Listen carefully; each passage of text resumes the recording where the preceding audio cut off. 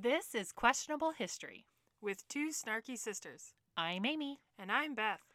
This is a podcast about books, specifically historical romances. We dive deep into characters and plot to discuss what works well and what is just, well, questionable. Spoilers are coming, so if you want to read the book first, pause now and come back when you're ready. We read the books so you don't have to. Let's get started.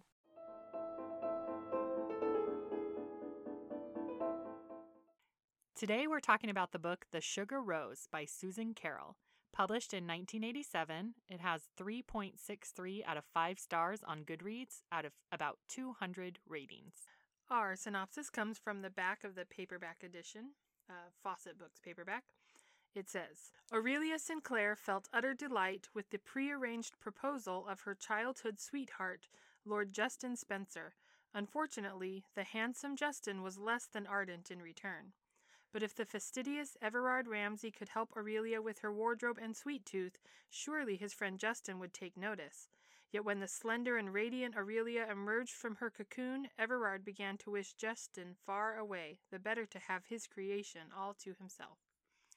So, just real quick, why do they gotta name their characters Everard instead of Edward? And Aurelia instead of just like Aurora or Amelia or something that was a little bit more common. I mean, you gave the other person Justin. Right? That's true. I never made that connection. Because usually it feels like when authors are going to go for the more avant-garde. Or... Yes, out there names, it's going to be everybody has just kind of an odd name. Just go all in. Yeah. Yeah. And then Justin. And I was kind of like, Justin seemed kind of modern. I wouldn't have associated it with a Regency style name. James or John, sure, but like Justin. Yeah. Sometimes I do that. Was that really a name back then? Right. Is there a way to check like old census records? Was that a thing? There is, isn't there? Probably if you like research. I do not. So I just wonder and then move on Someone with my else check that out and email us at snarkysisterspodcast@gmail.com. First person to email us the correct answer to that question wins. But then you'd have to do research to find out if it's the correct answer.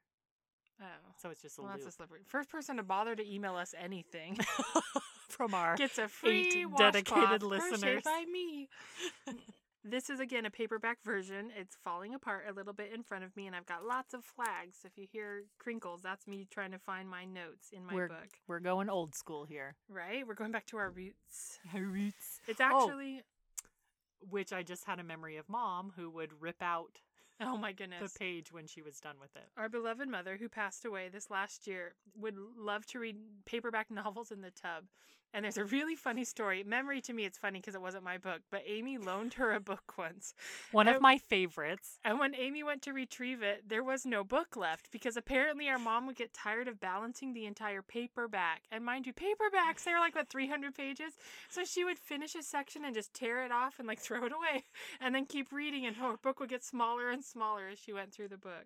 Yeah, the librarian in me died a little bit. Did she ever replace it? She did. Okay, good. That's so funny. On the other hand, mine could easily be torn up, and I'm like, where's my packing tape? I gotta put this back together. Okay, so this book was printed as a double feature, if you will. Brighton Road, which we did last time, and The Sugar Rose are in the same paperback. So The Sugar Rose. There's a lot about this book that I love, and a lot of things that I had forgotten how much I hate. Or maybe I didn't bother me when I was a teenager, but as an adult reading it now, I'm a different perspective in my life. So we're going to go a little bit chronologically through the book because that works better when you have a paper copy of the book. And then Amy and I will just jump in with things that struck us. So one of the first things I love about this introduction to Aurelia, when the book starts, Aurelia is waiting in the drawing room for Justin to come over because he's coming over to propose, finally. Like, they grew up together. They refer to each other as like best buds since they were kids. They would romp together, adjoining estates, that sort of idea, right? And Aurelia is an orphan. Both of her parents have died. And so she's essentially living in this manor house she inherited by herself with her servants and a companion whose name is Effie, an elderly lady that lived with her. And I just love this introduction to Aurelia because it says she hears footsteps coming on the marble landing, and it says, quickly she sat down upon the high-backed red velvet sofa, dragging her embroidery frame from her work basket in an attempt to appear as if nothing occupied her mind except for the altar cloth she stitched to donate to the church. And it just cracks me up because I'm just like, From the very beginning, you get the sense that she's a different sort of girl. Like, she's not into the embroidery and the calm, peaceful things. And so she's like, oh, crap, I got to look like a nice feminine But demure. she's still willing to put in the effort to at least peer. She cares enough about other people's opinions that she's going to at least put forth that image of domesticity. Yeah, that's the word I was looking for. So basically Justin arrives and it's like, oh yay, he's finally here. And then right behind him is his friend, Mr. Everard Ramsey. And so you can almost imagine Aurelia literally like sits up like, Justin, oh, also his friend. It just cracks me up because from the very beginning, Everard is just kind of like, hey, I met this girl at a party. She was kind of intriguing. I thought she was interesting. He references later in the book that her eyes had struck him. Yeah. And so he was just like, oh, she was kind of interesting. I'd be glad to get to know her a little bit better. So they get there and Aurelia's mad, as you might recall. And she's basically just like kind of being terse with Everard. And she invites Justin to sit down. But Everard just keeps wandering around the room. And finally she gets fed up and she's kind of like, yeah, why are you just walking around the room? And he's like, well, technically you never invited me to sit. That was a beautiful, nice set down. Yes. Where she's all on her high horse of like, how dare you interrupt this proposal and then be so rude. And he very nicely says, well, that's kind of on you, lady. Right? And then the other thing I think is important to point out about Everard is we know from the beginning here that he uses a quizzing glass. Yeah, yes. A quizzing glass. And so, as I understand, it was almost like a monocle or half of an opera glass type of thing with one lens usually on a stick, and they could kind of hold it in front of their eye. And theoretically, it would help you see better. But we get the impression that Everard uses it almost as like a lady might use a fan. It's something he carries, and he uses it because he's a bit of a dandy. He dresses really well, but also he has kind of a, how would you call it? Like a stern, but not mean. He's kind of stoic. Aloof. He's stoic. Yeah. Aloof is a good phrase. Yeah. I get the impression it might come from shyness more than being stuck up. Yeah. He doesn't mean to come across this way, but it's how people perceive him because he's not an effervescent person. He doesn't wear his emotions on his sleeve. And he's very polite, but he won't necessarily, like, he'll give people reserved, yeah. He'll give people a set down if he needs to, but he's not going to go out of his way to be mean. No. He essentially lives in his mind and does his thing, and he doesn't care about you unless you come into a reason why he has to. Yeah, and the quizzing glass, you know, she almost takes offense because it appears that he's using it to, like, inspect her. And I get the impression, like, because he does it with everything, that it's just kind of his way of taking in the world around him. I think it buys him a minute to evaluate and decide how he wants to proceed. I also thought it was a good impression of him to kind of get to know him in the beginning because he seems so stern and stiff-necked, she calls him at one point. So one of the funny things about Everard is that when he comes into the room and Aurelia neglects to ask him to sit down, there's actually like multiple pages of him kind of meandering about the room, looks at things, touches things, and it makes me chuckle because I think that in part he's trying to like subtly bring attention to himself to be like, hey, I'm still here. Can I sit down too? But he won't just say, can I please be seated? He's waiting, and you get a sense that he teases her a little bit and he pokes at her a little bit. And I wonder if it was uncouth to ask yourself as a gentleman, maybe like you literally had to wait because you didn't want to be presumptuous, you know, and so maybe it was more that he's like, I can't say anything. Right? Because she didn't say, oh, won't you please be seated in a Broadway? She literally said to Justin, she's like, Justin, please be seated. Yeah. And so that's why Everard is stuck, just meandering around. Yeah. Because Everard doesn't realize he's interrupting a proposal. Not he doesn't yet. know. Okay. He thinks they're just there to hang out for a minute. Yeah. Because if he had realized, he would have been like, oh my goodness, I'm going to exit. And he was tasked with returning something to her from the dinner party. That's right. She left like her fan or something. Yeah, fan. I think it was a fan. I love the way this book starts. The meet cute, the opening. I really love that opening scene. You get the impression that the one meeting that they've had, because at this point Aurelia just met Everard like the night before at a dinner party or something. You get the impression that they needle each other. There's some sort of attraction between the two of them, that she noticed him, right? She noticed him watching everything through his quizzing glass and things like that, and she's a little bit intrigued by him. But there's also an element of like, I don't know, spikiness between the two of them. So for example, she's talking to him about how he is always using that quizzing glass, and she basically is like, could you use it to stop looking at me and look at something else? And she says something along the lines of, could I persuade you to level it at the carpet? I seem to have dropped one of my needles. And then later she makes a offhand comment about maybe he'll step on it and then he'll find it or whatever. And so you get that sense that although she's intrigued, there's something about him that rubs her the wrong way, and not in a bad way, just in that way of like, he's different than Justin. He's different than the other guys. Yes, they have delightful banter between them, because you get through their banter and their conversations that they actually have similar tastes and even the same sense of humor. And so, you see this stark difference between, these are my interactions with this man who supposedly I love. Yeah. Because I think I should love him because we've been engaged forever, so it would just be easy to love him. Yeah. And it's more brother-sister, as opposed to that sparkly, like, first attraction with someone who intrigued you. And so your banter is lighthearted so and tongue-in-cheek. but intriguing. Yeah. Because later in the book, Aurelia is reflecting when she realizes, of course, that she loves Everard eventually. And she's like, she acknowledges to herself that she probably just, quote unquote, loved Justin because that was easy. Yeah. It didn't stretch her. Yeah. It's a safe way to have to do that. So eventually, Justin is like, oh yeah, I guess I should get around to what I came here for. And so he pulls out, he's trying to find the ring to pull out and propose. And poor Everard, if you can imagine that he likes to be socially polite and accurate, and etiquette is like a big thing for him, he is mortified that he is suddenly thrust into this situation. And he's like, oh my gosh, I could just leave. And Justin's like, nah, we're all old friends, just stay. And so awkward. I'm vicariously mortified just imagining like, oh my gosh, this is so weird. Justin was like a lovable clodpole. Yes. Like, he got away with way too much, but she kind of let him get away with it. So he wasn't mean or spiteful. Exactly. He was just, this is someone I've been known I will marry my whole life. But to me, she's a sister. It's not romantic. I don't have to woo her. Yeah.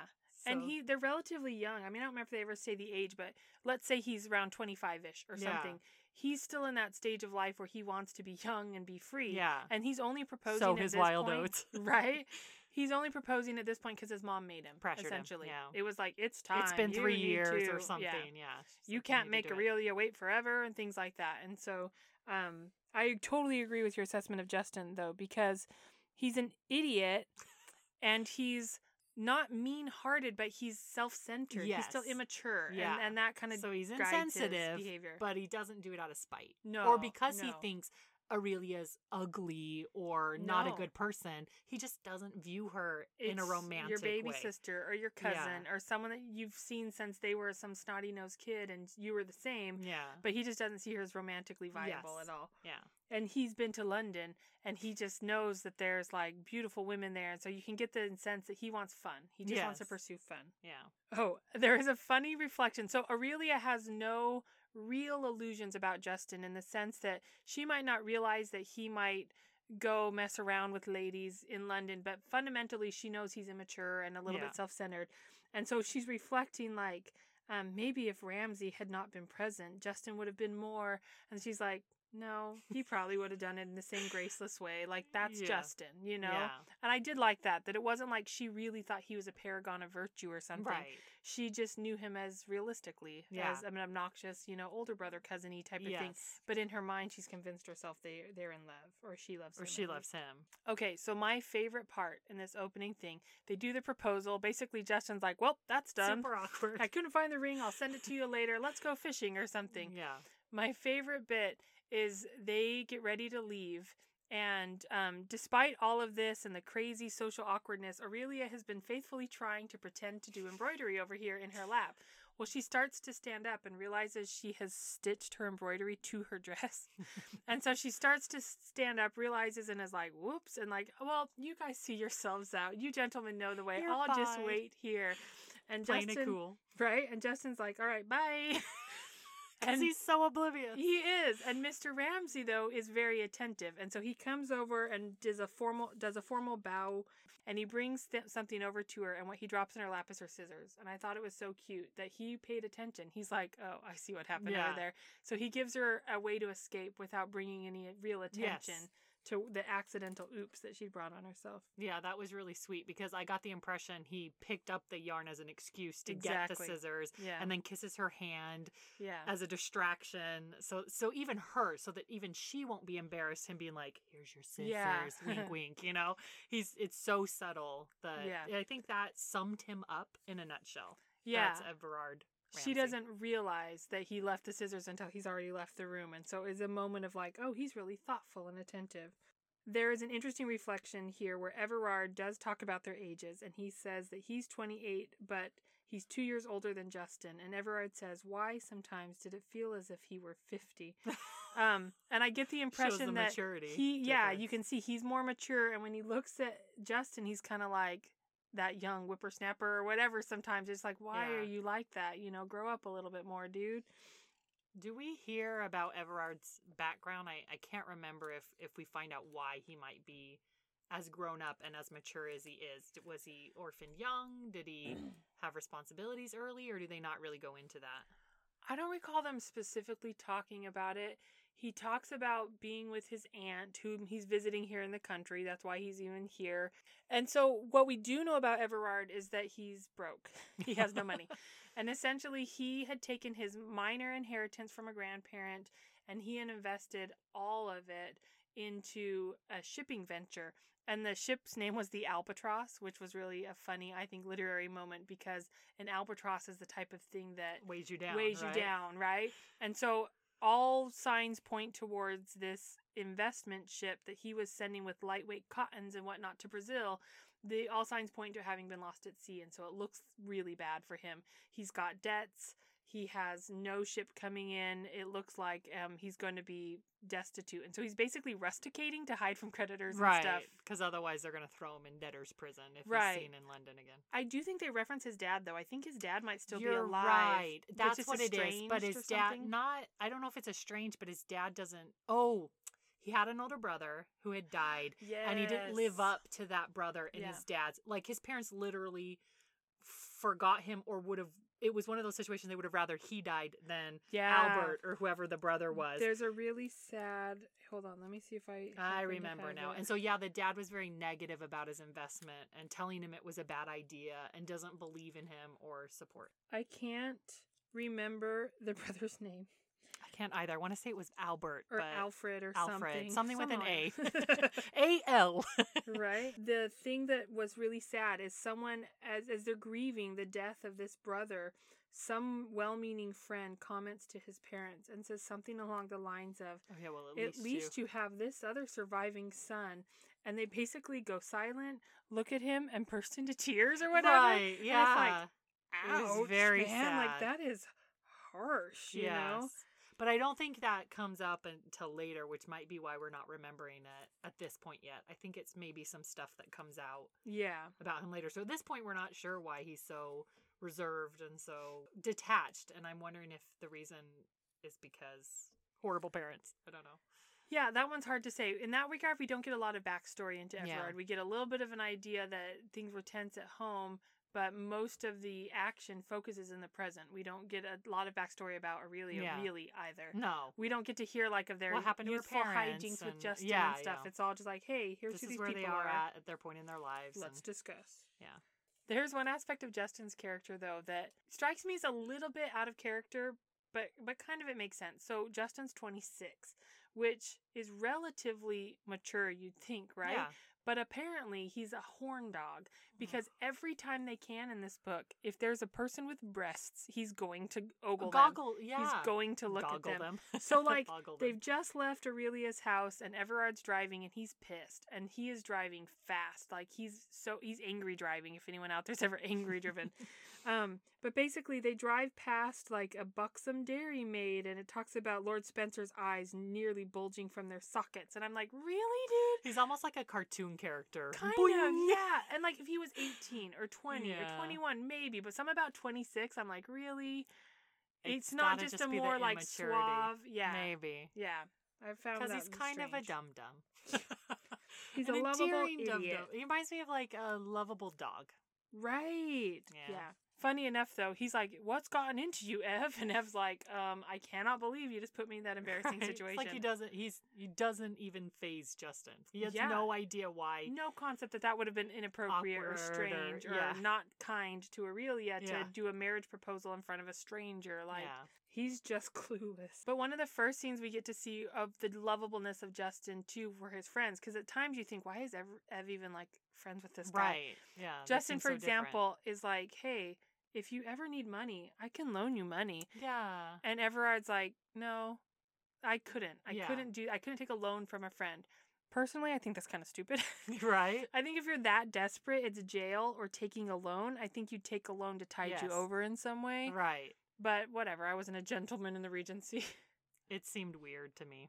Then they end up getting in a coaching accident. Nothing dramatic. Nobody's injured, but they break a wheel on his aunt's curricle or whatever. So Justin just sends a servant over with the ring. And I love this moment, too, because he sends this, like, gaudy, it's a big old ruby surrounded by diamonds. She describes it as big and awkward. Horrific. Yeah. And he sends a note that essentially says, like, I remember you particularly admired it. And she was like, oh, my gosh. Because she said something sarcastic. Yeah. Right? She makes an offhand comment about, it's memorable. I feel quite stunned looking at it or something. Right. And it was like he didn't hear the sarcasm in her voice. Because Justin is actually very straightforward. Yeah. So to him, like, why would you be sarcastic? Yes. Just say you like it or He's you a don't. Simple man. Simple. Yeah. I think of him as a simple country squire. Yes. Honestly. Yeah. With his hounds and his fishing. Yes. So what I think is funny about the ring is at the inn where they eventually end up splitting amicably, she tries to give it back. And he's like, no, keep it. I insist. She's like, no, seriously. I get like she forces it into his hand because she just is like, I do not want this god-awful ring. And that's part of what's so funny is because it was like a family heirloom from the time of Henry VIII. And she's like, no, your mother is going to want you to take this back. And she has to literally force it. Okay, I guess. Yes. Why are you being so sensitive about it? It's so funny. That part cracked me up. So another thing that I think is important to know about Aurelia is she's the type of character that doesn't seem to have a lot of backbone initially exactly. I get the impression she's led a kind of sheltered life, especially since her parents were gone. And her parents were kind of... Her mom was very critical of her. I can't remember... That's the voice in her head that is constantly telling her what she does wrong. And it never seemed like her dad was more loving or whatever. No. Her dad's kind of absent in her memory, but her mom was very much, Aurelia, do it this way. And that's not how a lady would behaves. Never do this, and you're too fat. And... Right? And she dresses in a really, like, fussy manner. They describe, when they're discussing her wardrobe eventually, there's a really funny joke where Ev basically says, she says, well, these are these are fashionable. It has all the newest mode, whether it's lace or rosettes or whatever. And he essentially is like, they've been taking advantage of you. Whoever your seamstress is pawning off on you all of the furbelows and add-ons that they can because you don't know any better. Yeah. But they all look terrible, which made me laugh. But in regards to her mom, there's a scene where someone comes to visit her. It's a guy named Augustus Snape, which is one of the funniest names to me, but this book came out before Harry Potter, just so you know. Yeah, right. And to me, it's like, what is the best evil person name? Exactly. Augustus. Not Snape. Like he's gonna murder you in the dark, but he's gonna be slimy or weaselly, and he's gonna do something to you you're not gonna like. Pretty much with that name, he was bound to be a sleaze.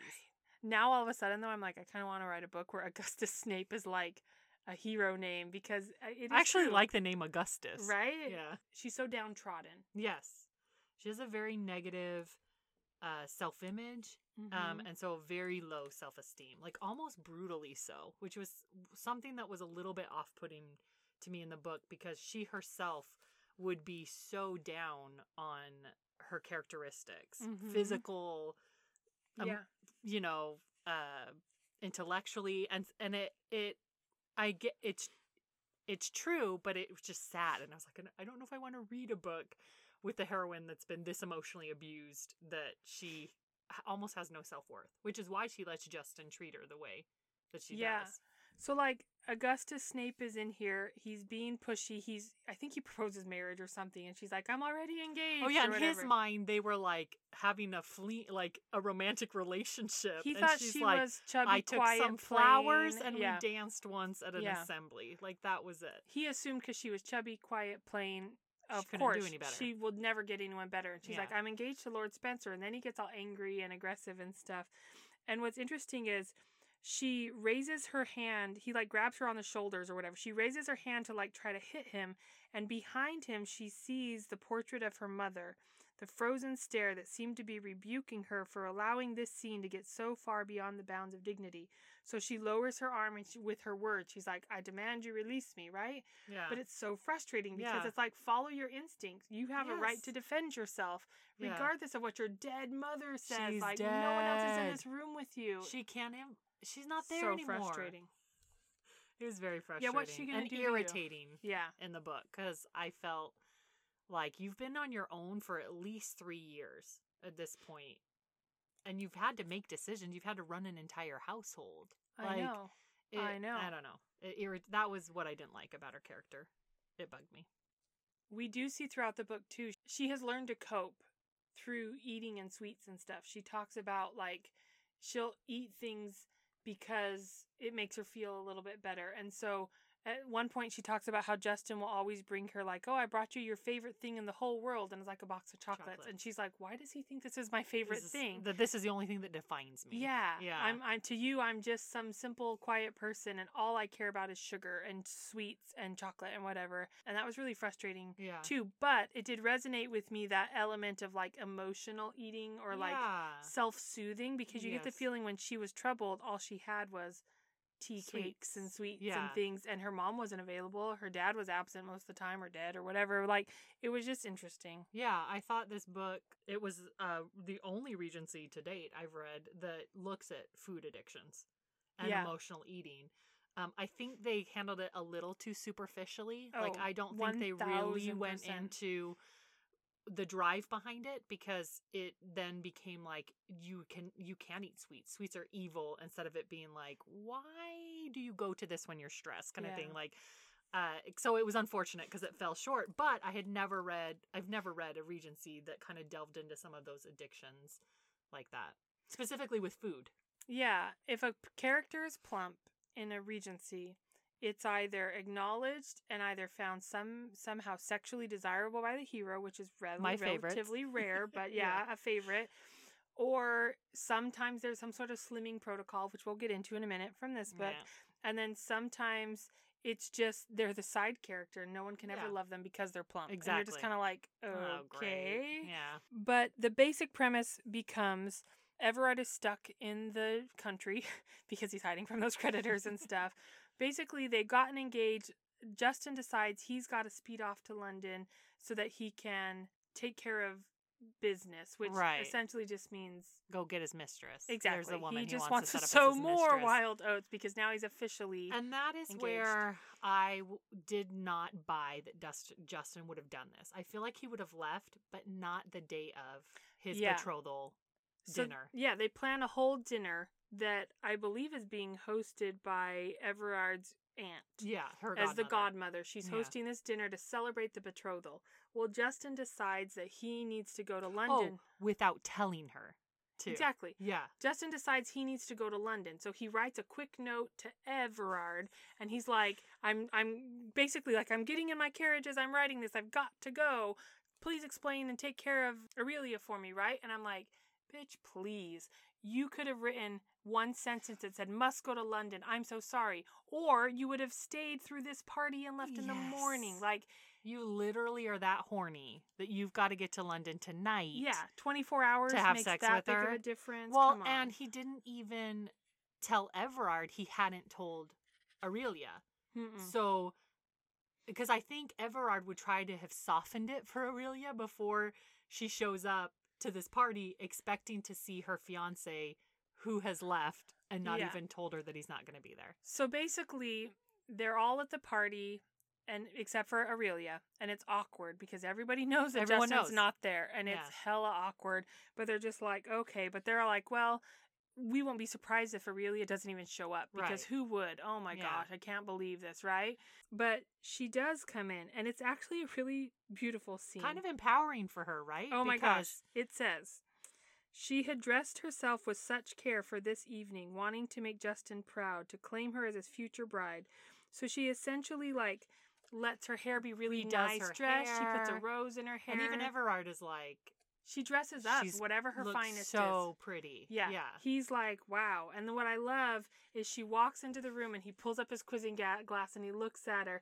And so she reaches down and she pulls up her own quizzing glass and she looks at him. So adorable. So again, the spark and the power of this, of him being like, I see you and I raise you my own, you know, it's beautiful. It was, and he wasn't offended by that. He thought that was so cute and endearing. Yes, like, he was like, there's spark in this girl. There's he's intrigued by her and has been from the very beginning.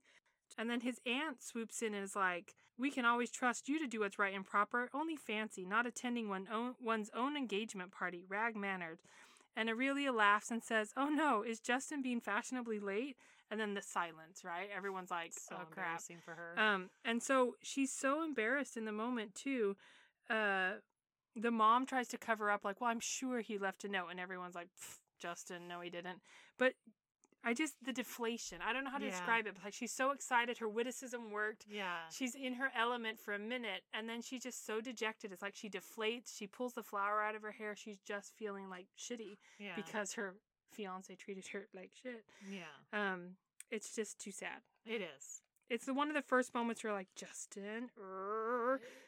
Which is why I was like, I don't buy it. He was just a clodpole before. He was insensitive, but that's just insulting. Yeah. What he did to her. But I think he would have respected her enough as his future wife to give her that.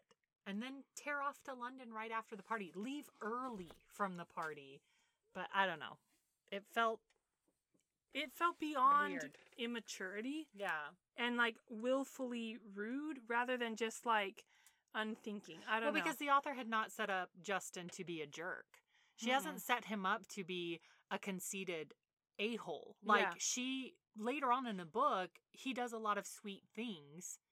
Does that make sense? And so that's why I'm like, she wanted to set a scene, but I don't think it worked with the character she had introduced us to. Yeah. And then what's so sad about it is then Aurelia is thinking to herself, again, she reflects on how she dressed with care. And she basically is like, what a simpleton you are, she told herself. 'Tis not necessary for Justin to make a fool of you. You manage wonderfully all on your own, imagining yourself to be pretty when you know you're not. You don't deserve that Justin should care about you, etc., etc., etc. It makes me ill. It's awful. But it's realistic in a way. We have that negative self-talk, but it's so jarring, foreign. I guess, to see it in writing like that. And then be not like, once oh or twice, gosh, like 25 do times. I talk to myself like that? Yeah. Because that is horrific. Yeah, it's Maybe awful. That's why I was having the visceral reaction, because I was like, oh, this is like looking in a mirror. My note I wrote about that was, WTF, how awful was her mother? Like, where did these thoughts come from? Her mother was described as being thin and slender all the time. And so you get this sense that her mom was vain or prideful and just could not accept her daughter looked different and had no idea how to actually love or support her daughter. The other thing that I thought was funny is there's a scene, there's a lot of times in books where authors will describe a scene and a character doing something. And I always think, did you try doing that yourself to see if the way you described it makes sense? Does this work? Right? Because there's a moment where it says that he leaned against the mantel, a graceful negligence in his pose. And I just remember thinking, like, how? like in which way? And so I'm imagining Amy's mantle, which is a relatively simple, just a bar of wood right above a fireplace. But I'm like, is his arm on the mantle? Because usually they have all of those bric-a-brac up there. Is his back against the mantle? And then then you're like, there's a fire going. Exactly. So then I'm thinking, is his butt really warm? Or is he blocking the fire from the ladies? And so it's always a funny visual moment where I imagine. Yeah, how does that work? So, if you're an author, put those details in so that Beth will stop having to wonder about it. Or illustrations. She'd be like lounging against the fireplace, their mantle, until his butt got too warm. Right, and then rotate. And then moving somewhere else. Okay, so basically where we come to is Justin is taken off to London. Everard is stuck here, rusticating. And Justin has already decided to we'll get married in the fall, maybe the spring, maybe next year. You can I did my duty. We're engaged. Yeah. At some point, we will set a date and get married. He does not want to get married. So someone makes a comment about Aurelia. I kind of want to say it's the aunt, maybe. And Everard basically says, like, she could be beautiful, stunning, fabulous if she put any attention into herself, if she put any effort into herself. And the aunt is like, done, I'll take that wager. And I thought that was a funny moment because Everard wasn't trying to make a wager, but his aunt is trying so hard to help him, but he won't accept help, that she's like, done, it's a wager, £1,000. And you're like, that's a lot of money. I got that impression too, that you know he won't take a loan, and so she's just looking for any excuse. I always have a really hard time with this makeover idea where they reference she could be beautiful, right, if she made all these changes. She could be stunning and dazzling if she did all of these things. He just a few pages ago said how stunning she looked, what she had done for herself, and just taking some extra care with her hair and walking in with confidence. Why isn't that good enough? Yeah, why isn't the focus on she just lacks confidence? She lacks self-esteem. She's an amazing girl. And I get that the author was trying to give that impression that he already feels that and knows that, but I think that you have to be careful with the vocabulary you use, because when you say you could, that implies that they are not currently a beautiful or stunning person. And this is where the book kind of fell apart a little bit for me and then gets a little bit better towards the end. Is the whole makeover. I think that what the author did well, is it's a realistic length of time for the transformation to take place. It's months. It's not, thankfully, it's not like a day or two, 6 a week, weeks, 2 weeks. And she's suddenly magnificently different. But I just, it's this whole trope of, and it's not just Regency novels. We grew up where high school stories, this was what it was all about. The girl takes off her glasses, lets down her ponytail. She's suddenly a gorgeous person the quarterback wants to date. And just that trope of you have to remake someone, it just sends the worst message. And you have to remake them in their physical appearance. Yes. Not even like, okay, let's talk about pursuing your passions or bringing forward what's important to you. It's all about, he you says, if she trims down a few pounds, and this is the hero that is supposed to love this woman. I just, at that point, my blood boiled and I was like, I hate this person, because there is a push now for there to be plus size heroines in these books, because let's face it, in the Regency period, they were not skinny little. There were all body types. All body types. Way there's all body types now. Yes. There were probably, very athletic women that rid horses that were very muscular. You know, so it was just that irritated me. And then, this whole idea that she needs to lose weight. To me, I'm like, why didn't they focus just on building up her confidence? I get hey, maybe let's rethink your dresses because they're not doing anything flattering for you. Why couldn't we talk about, let's redesign these dresses in a way that's flattering to the body shape that you have, that you were given? They start this campaign of anti any food, but particularly sweets, that is not healthy for a woman. Oh my goodness. I pretty much realized reading this book, this is where that idea got into my head that eating sweets is evil in this book, because basically they associate that with it. It's almost slapped out of her hand at if almost she's caught 40 eating it. Reading it compared to 16-year-old Beth. I'm like, this is really damaging. Yes. But in defense to a smidge at least, I wonder, because it was written in 1987. Okay. I'm like, was that kind of the mentality of the 80s in the diet world? Was like super restriction? It's got to be, because they had the Diet Rite. Our mom went through it. Rice cakes were a thing, because all this woman eats on this diet is rice and a cup of vinegar water type of thing, which is horrible, right? And so like, it doesn't make any sense, because you'd think that it would be a place she has no nutrients. Where is she getting? Right, and I always wonder if maybe she eats a fuller dinner, for example, just that meal focused that on veggies. About. But they talk about her drinking vinegar all the time, and so one of the things that got me is I'm like, this isn't sustainable. No. So really, what you should be talking about is moderation. Yeah. Eating smaller portions, maybe not leaning into the sweets. And like Amy was saying, let's talk about your emotions. Why do you eat the sweets or something? Yeah. But at minimum, you'd think it would be like, okay, you get, no milk in your tea, or very little, no sugar in your tea, or things like one tart, not 5, one piece of chocolate, not 12. Like, you'd think there'd be some element of, we're just doing a reducing diet where we're reducing what you're eating, but you're still eating somewhat normally, because how is it going to fly if you've been subsisting on rice and vinegar and then you For go to months. a fancy dinner party with all this rich, For succulent months. food? Spoiler alert, as a medical student, let me just tell you that if you have not been eating a bunch of Isn't that fatty how type anorexic things, people die? if you've not been eating a bunch of fatty type things and then you go to a ball, for example, and you eat lobster patties or this or that, like, you're going to feel uncomfortable. It's not like your body just immediately can digest it. It's not used to those fats or whatever. And so, yeah, I wrote it in big letters, stupid diet, rice and vinegar. Why crazy? Like, why is it such a crazy, obsessive, restricted thing? And then I put Mad Beth with a frowny face. Yeah. I was so mad. And I think what frustrated me the most about it was this isn't about building up this woman's confidence in who she is. Mm-mm. This was reinforcing all of her bad self-recriminations and thoughts by saying, you're right, you are too fat. You do need to lose weight. It is because of the sugar. It is just because my don't eat that evil willpower chocolate. Isn't enough or whatever.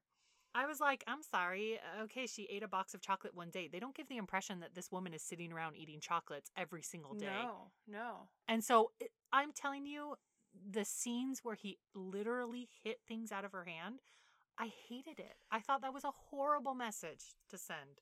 Well, and what's funny is they play it for laughs almost. And so basically the idea is he's right there with her, spending all this time together, which I wish we spent more time of them getting to know each other. Yeah, with the transformation. It's basically over the winter. Basically, Justin decides, we'll get married at the end of the summer type of thing, like next summer. And so Justin's gone for the winter months, and Everard and Aurelia are working for months on this diet, and he encourages her to go for walks and things like that.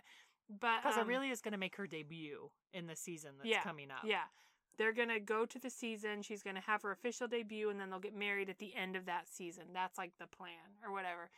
And so the reason I say they play it for laughs is the idea is eventually it starts to feel to Aurelia that every time she tries to eat something sweet, Everard pops up all of a sudden. Yeah. Suddenly he's there. Yeah. And so it becomes like that kind of jokey thing to where she gets a gingerbread man from one of her tenants that she went to visit, and it's out in the middle of nowhere, and he manages to row up in a boat coincidentally on the lake, and she tries to hide it, and he's like, what's that or whatever. And so it's kind of a funny moment, but what Amy's saying, that like damaging part of it is, though, she's not allowed after months of discipline to have a bite of gingerbread. Like, that's ridiculous. Of course she can. I know. He literally fishes out of her pocket by force and throws it into the lake, and then proceeds to reprimand her, like, you're undoing all of the good I did for you. And I'm thinking, this emotional, you're causing emotional damage more than you're helping the physical. As her mom did.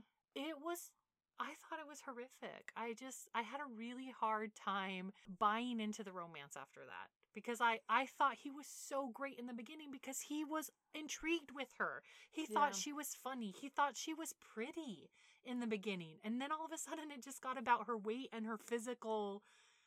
It really got about her weight. And that's, I think, what irritated me, is because if they had just said, we're going to slim you down and then never mention it again, and she could have gingerbread or she could have a chocolate here and there, wouldn't have thought two things about it. But in this book, the author associates eating sweets with being fat. Essentially. And being fat with being ugly. Yes. I'm like, you're right, probably because it was written in the 80s. We know that, our mom struggled with body images because of the era she grew up in. Thank goodness ours is a little bit better. We understand little bit more body about psychology and how. And so I'm glad that the stories now, at least I don't read them if they're like that, because I like the ones that focus more on, I don't mind a makeover story, but they rarely are like, we're going to make you lose weight and slim you down. It's more like, be yourself. Yeah. Be authentically you. You need confidence. And whatever that is. And it's been with women who are like flat-chested and skinny, and it's been with women who are very tall, so I, like you said, I like that they have more body shapes. Well, and one of the things we missed out on because so much focus is on the weight loss aspect is, for example, there's a fun scene where dancing comes up. Yeah. And it's like, well, no, I'm not very good at dancing. I'm awkward, blah, blah, blah. And he's like, well, let's just try. And so they have, of course, a romantic scene where they waltz, and suddenly she feels effortless, whatever. Yeah, it's magical. And so there's a scene shortly after that where Aurelia is reflecting on Everard, and it says, His gaze took on that penetrating quality that Aurelia found so unsettling. She barely knew this man, harbored mixed feelings about him at best, and yet he seemed to slip past her barricades of feigned good humor with ease, wandering down the secret paths of her mind where she permitted entry to no one. So there's an implication there, at least, that they're having some level of conversation. They're getting to know each other, and she's feeling a little bit of like, I can be honest, I can talk to this man, whatever. And then it's so frustrating because we don't actually get to see very much of that. We got to see little bits, and then it's all about all we see is weight him loss, harping. no sweets. Yeah, Yes, harping nagging on her and everything. And I think that, like you said with the exercising, if the losing the pounds had been a natural byproduct of him taking her out on the walks, which she will talk about, they would go on walks and he would force her to like go up that hill. You're right. That to me was endearing. Yeah. The waltzing, the dancing. And then if suddenly she puts on her clothes and she's like, oh my goodness, oh, right? wow. That would have been 100 times better in this book. Even if the only restriction was cut down on the sweets. Yes. And try to just be mindful of what you're eating and maybe eat slightly less of that meal or leave a little on your plate. It would have made more balanced sense. It just was so extreme. So extreme. And I'm like, I'm sorry, but her body is getting effed up by this diet that she's not going to be slender forever because she can't subsist on rice and vinegar forever. Like, she has to eat real foods again. Yes. And that's frustrating. And you thought she was beautiful or at least pretty before. Oh, yeah. So I don't understand why he all of a sudden did an about turn and was so obsessed with her weight.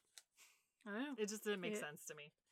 It was became a challenge, maybe that like sartorial challenge where he, it's almost like he's like, you said you want Justin, so you got to do all this to earn Justin. And I'm like, why don't you just admit Justin doesn't deserve her and she shouldn't have to do anything for this guy that abandoned her to go set up a mistress in London? Yeah. It just wasn't believable. Well, the other part, just one last comment on the diet thing, and I promise we'll move on. Because you can tell we were really upset. Oh my gosh. But the other frustrating thing is, so there's a scene where they're sitting at the dinner table. I think it's the day of the dancing lesson, or not the dinner, the breakfast table.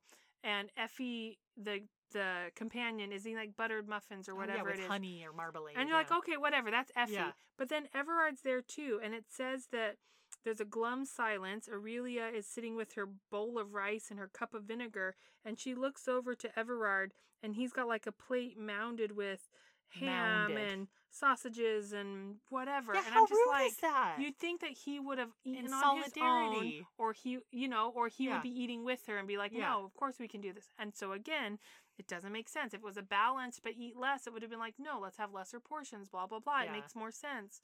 So poor Susan Carroll, I hope you weren't told this was a good diet. And so you're right. It's because it was 1987. It had to have been like it was Diet Rites and rice cakes. Like this was the Regency equivalent of Diet Rite and rice cakes. Exactly. Yep. So as we were talking about Aurelia's perspective on herself, and what's so baffling is Everard seems to be leaning into the same thought process of her mother, that beauty is being slender and agile and whatever. But it's frustrating a little bit because they have a moment where they share a laugh while they're doing this dancing thing, and she talks about the cynical lines of his face relaxing. He's gentled by his smile, blah, blah, blah, And it says, Aurelia's breath caught in her throat because he's looking at her. He looks at her without the bored mask of indifference, and he looks at her as if it mattered not whether she were beautiful, because 'twas enough that he made her feel as if she were. And it's such a bizarre statement to me, because on the one hand, it's like she's saying, it doesn't matter if I'm beautiful. He makes me feel like I'm beautiful, but inherent in that is still something of like, but nobody else would ever think you're beautiful. I know. It's just baffling. I can't quite tell if Aurelia ever, and I mean throughout the whole book, ever actually reaches a point of feeling truly confident in herself and in her worth, separate from suddenly now being slender and seen as beautiful by everybody else. And maybe at the very, very end, which we'll get to. The last page. A glimmer, maybe, but disappointingly not very often or not very much. So. No. To me, I don't think she really did. The author wrote it as if she had by the end of the book, but I don't buy it. So as the plot progresses, months have passed. After they had that experience waltzing, which was beautiful for them, you could tell from the experience they both felt something. Everard started to feel something. Well, he starts to feel feelings for his good friend's betrothed. So he backs off. And so there's actually kind of a sad reflection where Aurelia is like, basically like, what the heck? I thought we were friends. You know what I mean? Like, what did I do to offend you? Yeah, why has he abandoned me? And so then they end up meeting one more time right shortly before they're about to go to London, because finally Justin was like, okay, come on to London and we'll have the season or whatever. And I thought this was a sweet scene because she's feeling kind of down. Everard shows up and she's like, yeah, we're going to go to London and blah, blah, blah when we were there. And Everard's like, yeah, I'm not going to London. I'm staying here. And she's like, what? And basically she convinces him to go to London because she's like, I need you. Like, I can't do this without you. You're the only reason I've ever made it this far in feeling any confidence or whatever. You know, I'm paraphrasing. And I thought it was sweet because what we know as the reader is that Everard had gotten bad news, that his ship had definitely sunk. The last time it was seen, it was floundering off the coast of Brazil or whatever. So it's pretty much lost. And his solicitor says in a letter, don't come to London or they might issue a warrant for you. And so it's kind of sweet, although highly irresponsible, that he agrees to go with her. This is the point where he should have taken the loan so that he could go to London. Pay off those pressing dets and then go to London. But he decides to just go anyway. He just rips up the letter and throws it in the lake and out of sight, out of mind. So we're going to London. And we're going to take all the new fancy clothes that had been ordered from London, because this is where Everard was like, yeah, I'm not letting these local people keep scamming you and throwing everything in the kitchen sink on your dresses. Simple lines, but lines, that sort of was thing. that the most practical? I'm going to order all these clothes on London. They're going to make it in London. They're going to send them to me here in the country so I can pack them up and take them to London. No, it was a terrible plan. But this is the guy that has warrants being sworn out for his arrest, and he's going to London anyway, so. Okay, so maybe Everard's a little bit of a dum-dum too. These people don't think logically. That made no sense, because she could have shown up at London and done all the fittings there and gotten the clothes there. You know what I mean? I didn't understand why it was like, I've ordered all these clothes, and then now you just pack them up in tissue and take them on a big long journey to London. Right? I think the only reason it makes sense is because of what happens in London. Okay, so we're in London. Again, we're at Lady Foxcliffe. That's Everard's aunt. We're at her house because as godmother, she's sponsoring Aurelia's Come out. Yeah. And so basically, she's been in London, I don't know, a few days at least, a week or whatever. Justin still has never come by to say anything. But the first time she's going to see Justin is they're going to a big ball. So she gets all fancied up in her pretty dress. When Justin arrives, it's just Everard and the aunt downstairs, right? Waiting for Aurelia to come down. And she comes into the doorway of the drawing room. You can imagine, radiant, slender, beautiful, all the things that were so important from this rice and vinegar diet. And Everard is kind of like struck of like how beautiful she is and stuff. And this is what I think is the jump the shark moment. Like the corniest, dorkiest scene to me is this, because Aurelia doesn't even notice Justin at first because her eyes are on Ev. She wants his approval. They've been working together as friends this whole time to make this happen. She wants him to say she looks nice. Yeah. And Justin basically turns around, sees this stunning woman, and is like, Ev, you got to introduce me to that girl. Who you've been holding out on me? Who's that? And I'm like, she would not have changed that much. Seriously? She has the same color hair. Fundamentally, she looks the same. When you lose weight, when you're a little chubby, your entire face does not change. Because we're not even talking she lost This is someone pounds. who's known her What, her 20 whole pounds maybe? Like, come life. on. Yeah, she was plump. She wasn't, morbidly obese. Exactly. Even when you're morbidly obese You're and you not lose gonna that look amount of that weight, different. someone who knew you your entire life would not suddenly say, who's this person? Introduce me. Right? It was supposed to be a funny moment, but Ev has to like step on his foot and be like, you know. It was just dorky. Yeah. And so then, of course, Justin's like, hubba, hubba. And then suddenly he's like, oh, this is my woman, and puts his arm around her waist and this and that, which true to character probably for Justin being a little bit oblivious that way, but frustrating because beautiful woman, he doesn't care. Now he's all excited. He's still steamrolling over her. He's still not ever listening to her or talking to her. He's just being Justin. But I do think he comes into his own by the end of the book. Oh, yes. By the end, you're like, oh, I do like because Justin, I think he is actually the one mature enough to be like, well, it's about time you two admitted you had feelings for each other. Yeah. And, like, kissing you was like kissing my sister. Like, he almost becomes more self-aware by the end of the book than Everard and Aurelia.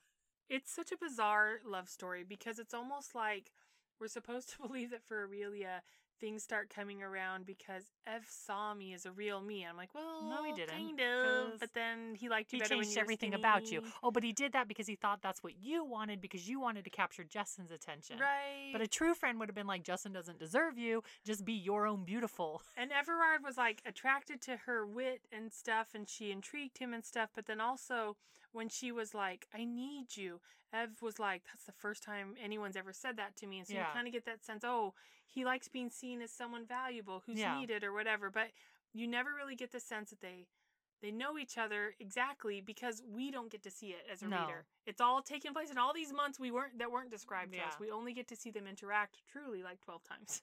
Exactly. And then by the time we're supposed to buy into the fact that they both are in love and have feelings for each other, they fall into the trope I hate of like, but I need to protect that other person because they love someone else and I don't want to destroy their happiness by burdening them with my feelings. Oh, yeah. Because at the very beginning of the book, when Everard was forced to wander the drawing room because he hadn't been invited to sit down, he had picked up a book of Lord Byron's poems. He opens the cover of the book and it says, Aurelia Sinclair loves Justin Spencer or something. And so he really thought that Aurelia had these strong feelings, that she really loved Justin. And he doesn't realize that it was like puppy love, if even that. If it was even just though, I mean, let's be honest, Justin doesn't deserve her. I will buy it from Everard's perspective in the sense that he feels like he has nothing to give her. He's in threat of going to debtor's prison. Yeah. So like in his mind, he's like, I'm not going to destroy her life saying throw in your lot with me. I'm poor. I can't support a wife. So I actually take it back and understand it from his perspective. I don't get it from Aurelia's. Like Justin has given you no consideration.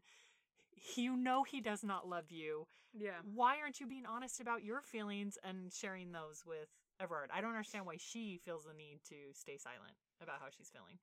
I don't know. I agree. The only other thing I can imagine is if it has to do with her being so downtrodden that she just never has any confidence to speak her mind. Or is it the I can't break an engagement because it's been promised since we were young? There's a bizarre sense in her of just like, okay, I guess I'm you engaged. said it. I Go guess with I gotta the keep safe. going with the It's safe. Putting herself out there, expressing her love to Everard would be scary. And maybe early on you said she just follows the safe path. So then like our plot spins forward and time is passing. Do we have to talk about all the stupid only vaguely we will. Yeah, because I was like, no, too much for me. This story focused so much on essentially three people: Justin, Ev, Aurelia, mostly Aurelia and Everard, right? Yeah. And then all of a sudden at the end there were like 6 other characters. It's like the author was like, we gotta have a villain. I've gotten this far and there's no villain. Oh yeah, I remember Snape. Remember I wrote this guy Snape. Yeah. Wait. Then he's got a mistress. Well, she's got to be mean because mistresses are always mean. Right? She's got to have nefarious intentions. Like Trope City, here we come. So basically, over time, you get the impression that Justin wants to like make out with Aurelia now, or he wants to take her on drives and stuff, but she's not enjoying herself. Yeah. And he's not enjoying himself. Really. You get that impression too. He's not it. And then, it's like degrading over time. Yeah. Once they're like, wow, you're so beautiful, she does not care for all his flowery speeches, and he doesn't know what to say other than that. Because all he knows what to do is give flowery speeches to beautiful women. And so then he stops coming as often, right? But he sends her trinkets. All of the trinkets are chocolates and candy and stuff, and there's a funny moment where she's like, oh my gosh, is this all he knows about me or whatever? She basically realizes she's no dummy. She realizes he's spending time with other women, and she's like, back to the negative self-talk. Yeah. Because she's thinking, why did I ever think that he loved me? I just dazzled him for a minute. I was the pretty new thing for a minute, the sparkly toy. Yeah. And now it's back to how it was. But she's also hurting because Ev has stopped coming around as much. Who she really honestly cares about more than Justin. Right? Yeah. The reason he's not coming around, we know, is because he's feeling feelings and he doesn't want to betray his friend by, hitting on his betrothed. But then also, she finds out that the news was wrong. The albatross did come in. So, of course, in this classic Regency trope, now he's suddenly rich as Midas. Well, and remember how to escape he was going to the gaming tables, but then he couldn't lose. So apart from this miraculous fortune that came in from his investment, he's been raking it in at the gaming tables. So now he's like wealthier than Justin at this point. That was a pretty funny joke, I actually thought, where There's a wry moment later where basically he's like, she gets mad at him at one point, and she's like, well, you spent plenty of time at the gaming tables type of thing, and he's, risking your money, and he's like, well, the irony is now apparently I can't lose, and I don't even need it, but he's just been trying to avoid her. Yeah. He's been going to gaming hells just to stay away from her because he doesn't want to mess up their betrothal. Yeah. Well, long story short, I will tell you about the scene for this reason. Okay. It's one of those things where this is why the book is called The Sugar Rose. Allegedly, Aurelia likes roses. That comes up as a total It was her side favorite flower. thing, She mentioned right? it in passing. In passing, That's her right? favorite flower. So Yeah. Justin, as an apology for being gone, sends her another box of treats, but instead of chocolate this time, it's this ornate, intricately made rose fashioned out of sugar, right? Which does not seem appetizing or appealing. It sounds pretty, but Yeah. yeah, why would I want to eat that? It's But not like, chocolate. okay. What's the point? But she's sitting there and she's basically dejected, and she's sitting in her chair and she's like, in the past, if this were to happen and I was tempted to eat one of these flowers or one of the petals off of this flower, like Everard would just appear. And so she lets herself close her eyes and imagine the avenging angel of Everard. Almost like coming to save her. affectionately. Right? Like I want to draw him forth. Right? And then she hears footsteps and her eyes pop open and she's like, you've got to be kidding me, right? And so, of course, there's Everard. He finally came to visit, and he came because she had skipped some party and he was worried or whatever. And so then she's like trying to taunt him, like, okay, I'm going to eat it. And he finally is like, dude, I don't care. I'm not your babysitter. If you eat it or don't, I don't care. And so she eats it. And I do love this part of it where over time she's been like, I'm not enjoying this. Yeah. So she's at least starting to recognize it's only the emotional reason I'm even eating these. Yes. I'm not enjoying eating all the sugar and stuff. So she defiantly eats some, and then I don't remember why, but for some reason he dashes it out of her hands and they end up having some passionate kiss or whatever. And she realizes, oh, I do like kissing because he's the one I love. Another trope from Regency's. Kissing's no fun unless you're the hero. It's a prerequisite to fall in love. They have to be a good kisser. And I buy that. everybody else's kisses will be meh. Yeah. Or you Until won't it's your feel one anything. true love. Yeah. I actually like the authors that they'll have another love interest and they'll reference that the kiss is at least pleasant. They're or like, oh, good- that was good. nice. Like they feel some Yeah. tingles because that's more realistic than saying only your true love's kiss will move you in any way. Right. So the little bit of character development we get from Aurelia is in these scenes, and essentially they kiss, and he's kind of like, yeah, we shouldn't have done that or whatever, and then he leaves. And so there is a moment too where she says, she realizes she loves Everard Ramsay essentially, and she says it wasn't just the kiss, it wasn't just like waltzing. It was all of it. It was the scolding, the badgering, the caring that had forced her to bring forth the best in herself. The shared laughter, the moments of companionable silence where there had been no needs for word. And so she's like, she discovered she had betrothed herself to the wrong man. And so it's a beautiful sort of self-reflection moment, but you're kind of like, okay, but I wish we had seen you feeling these things months ago. Through the transition. Exactly. Which is why it felt like the transition was more just forced criticism to get you to change rather than you deciding you wanted to be your best person, but not for Justin, for yourself. Right. Like if she had been like, oh, I wish I could lose these extra pounds. Anything that was motivated from her own self, it would have been so better. The story would have been way better for me. Right. But to me, I'm like, I don't know. The badgering felt so cruel. The scenes we saw of him badgering her Didn't seem seemed loving. overly cruel. They seemed mean. Yes. Yeah. And which was not in character with the Everard we met I in the know. beginning of the book, who saved her with the embroidery. He's kind of like an example of a hero that like didn't quite get there, Didn't develop, yeah. Exactly. So close. The potential was so Yeah. good, and then it didn't develop. So let me just wind up very rapidly what kind of happens at the end, and then we'll discuss our last thoughts. So essentially, they go to Vauxhall, right? Yeah. And while they're there, Augustus Snape is in cahoots with the mistress, and they're going to somehow destroy this betrothal because the mistress is stupid enough to think that magically that means Justin will come back to her. Well, honey, you gave it out for free, so of course he's not going to marry you. They're sitting at a table, and by they I mean Justin and Aurelia. They're on a date, if you will, and they're having the worst date. They're bickering, they're hardly talking, they're not enjoying each other. And Lady Foxcliffe dragged Everard there to basically she's caught on to the fact that these two love each other. So she kind of like forces their way into this party, and then she drags Justin off someone to make Evan and Aurelia talk and things like that. Long story short, Justin ends up being waylaid by his mistress. Her name is Sylvie. And she throws herself at him as like trying to make out all over him and stuff. And Aurelia sees it. And Everard is afraid that Aurelia is like heartbroken. But instead Aurelia is kind of just like, oh, yeah, I don't care. Right. You know what I mean? And so in that moment, it's actually kind of nice because it helps her realize, like, I legitimately don't love care. Justin. I don't love Justin. He can do whatever. Yeah. I love Everard. Like, I don't know if that is going to turn into anything, but I know I will not marry Justin. Yeah. And so I do love that regardless, she doesn't know Everard loves her and all of that yet, but she's willing to go and break off the betrothal and be like, I don't care. Yeah. We're still friends, but we cannot be married. Not be married. And I love it because Justin is kind of like... feels the same way. He does. And he's kind of like, because you love Ev, right? Yeah. Like, it's about time you guys kind of acknowledge this to each other. You knew? And he's like, yeah, I'm not an idiot. And you're like, yes, you are. But you at least have some self-awareness. Yeah. Or, sorry, some awareness outside of yourself. And so...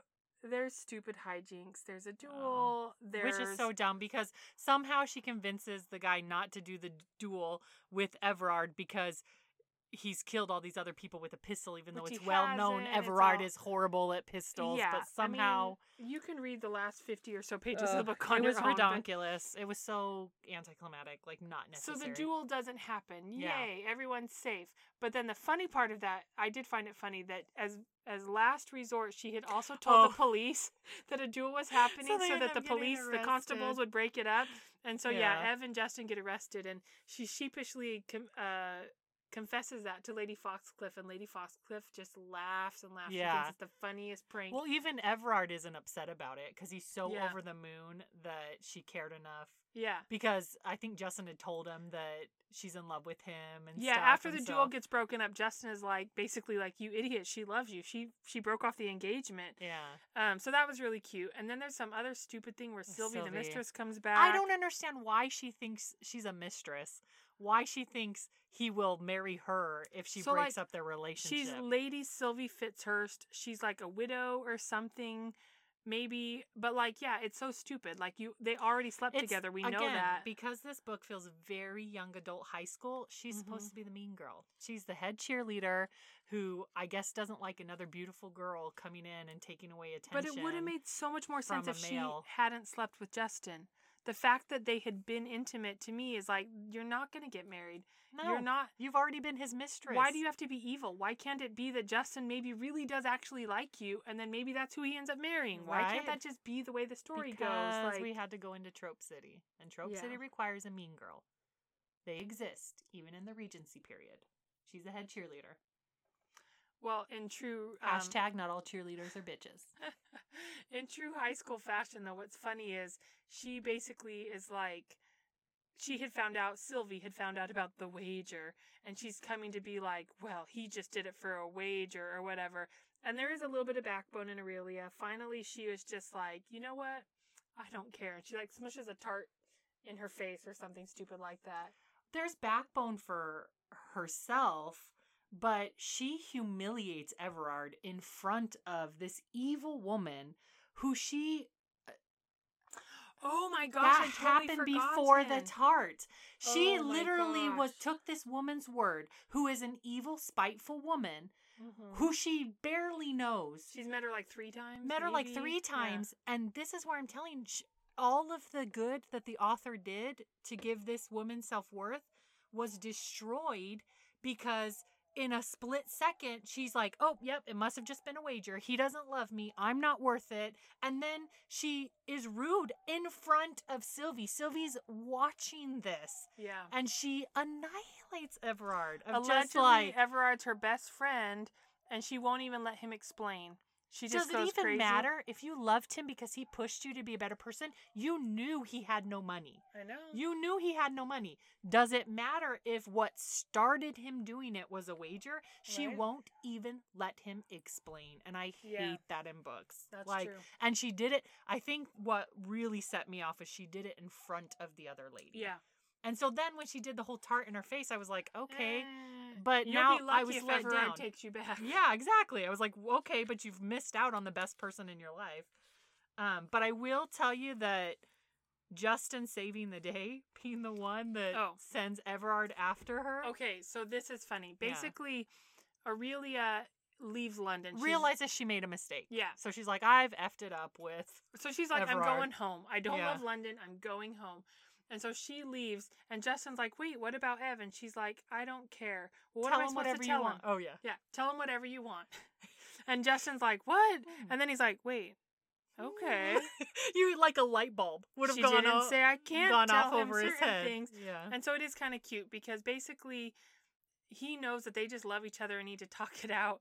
And so to get Everard to follow Aurelia, he basically says, oh my gosh, Everard, you've got to go after her. Wait, what? Why? And he's like, she's run off with Snape, which, what? No, why would she no ever logical do that? sense. And Justin's like, that's how she got him to cancel the the duel. Like, he really thought on his feet She committed to marry him. And so, of course, Everard in the minute is like, nah, she can never marry him. But wait. And he even is like, well, wait, it's not going to happen immediately. Oh, they said something about a special license. Oh, no, it could happen. And so that moment is actually pretty funny. And then Everard goes charging off to catch up with Aurelia. And then Justin has that moment of, did I do the right thing? Was that maybe a bad idea? It'll all work out. That was hilarious to me. But here's what's so funny. So Everard goes to their hometown because Justin was like, oh, they went to Aldgate because, Aurelia would never get married at Gretna Green. They have a special license, whatever. So he goes to the chapel there in their hometown and he's like, stop, I object type of thing. And it's not a wedding, it's a christening. And so we find out that Justin's sister had finally had her baby and Aurelia is set to be godmother of this baby. And so he interrupts the christening. And what I just realized literally in this moment is like, wait, Justin didn't even bother to go to his own nephew's christening or whatever. He's so self-centered. It's so funny. But Everard, the best part is that he's all disheveled. He's obviously been through a hellish day or two or however long it took him to travel there because, he's a dandy. So he's always very well kept. Always pristine. And he shows up and he's just a mess. Disheveled and sweaty and everything. And then they finally have their true words of love. They reconcile, they kiss or whatever. And heading off into the sunset. They hop into the pony cart to drive away or whatever, and they accidentally knock over his valise or whatever, his little suitcase, and it pops open, and all that's in there is like a dozen cravats and a deck of playing cards. And she's like, what the heck? And he goes, well, I packed in a hurry. And so I do love that visual. But yeah, I guess that kind of sums up that there was so much potential and so much chemistry that could have been there, and then it focused on all the wrong things. It just kept kind of missing the opportunity to be great. Yes, I agree. It was kind of damaging. It was. And it is, I truly think it's different in our perspectives reading it as a teenager where we are in high school, and it is a very high school drama story and book, as opposed to a mature woman who's been in an established relationship for many years. And we know what's important in a partner now than we did when we were 15. Yeah, and one thing we were talking a little bit about it the other day was how it's fascinating. So Brighton Road and Sugar Rose are in the same paperback by Susan Carroll, and we loved Brighton Road. It held up. The hijinks and the romp and all of the things kind of held up. And this one, because it had such a significant part of the story focused on the weight loss and all of that, it just kind of lost its charm a little bit, and it just doesn't hold up as well. Well, and I realized really how damaging and sad all of those makeover type stories are. Whether it's current day, whether it's a Regency, it just really sends a wrong message. Yeah. That to be of value, to be seen by your fellow man, you have to change yourself into whatever the norm or the society standards say is beautiful or is acceptable. And it made me sad. It really made me sad. And so I don't think I'll ever read this book again. Right? I have read it dozens of times, at least a dozen times, I would say, in my life. I'm not sure I would read it again now that I really, really remember the plot. I'm like, oh, yeah. Yeah. Yeah. Because I remember loving it, and that's why I was excited to read it again. Yeah. But I don't think I'd recommend it to At least young, not too impressionable. Not to my nieces. Yeah, This would be, oh, you're older like me? Okay, sure. Go ahead and read It's this. got some questionable How's your self-esteem and self-worth, though? Okay, here you go. How was your thoughts on dieting And how food you addiction eat and, emotional eating. Yeah. Are you in a safe place with that? Okay, Yeah. go ahead and read this book. But, I mean, I still do like Susan Carroll, so I would read other books by her. Yeah. There's a couple more I have that I do reread often, and there's actually 2 or 3 out there that I know exist and I've never been able to find. So if I ever get them, Bummer. I will definitely pursue other books by her, but Yeah. I don't think I'll come back to the Sugar Rose again. Join us next time for our review of 10 Things I Love About You by Julia Quinn. As always, questions, comments, or suggestions, you can send us an email, snarkysisterspodcast@gmail.com.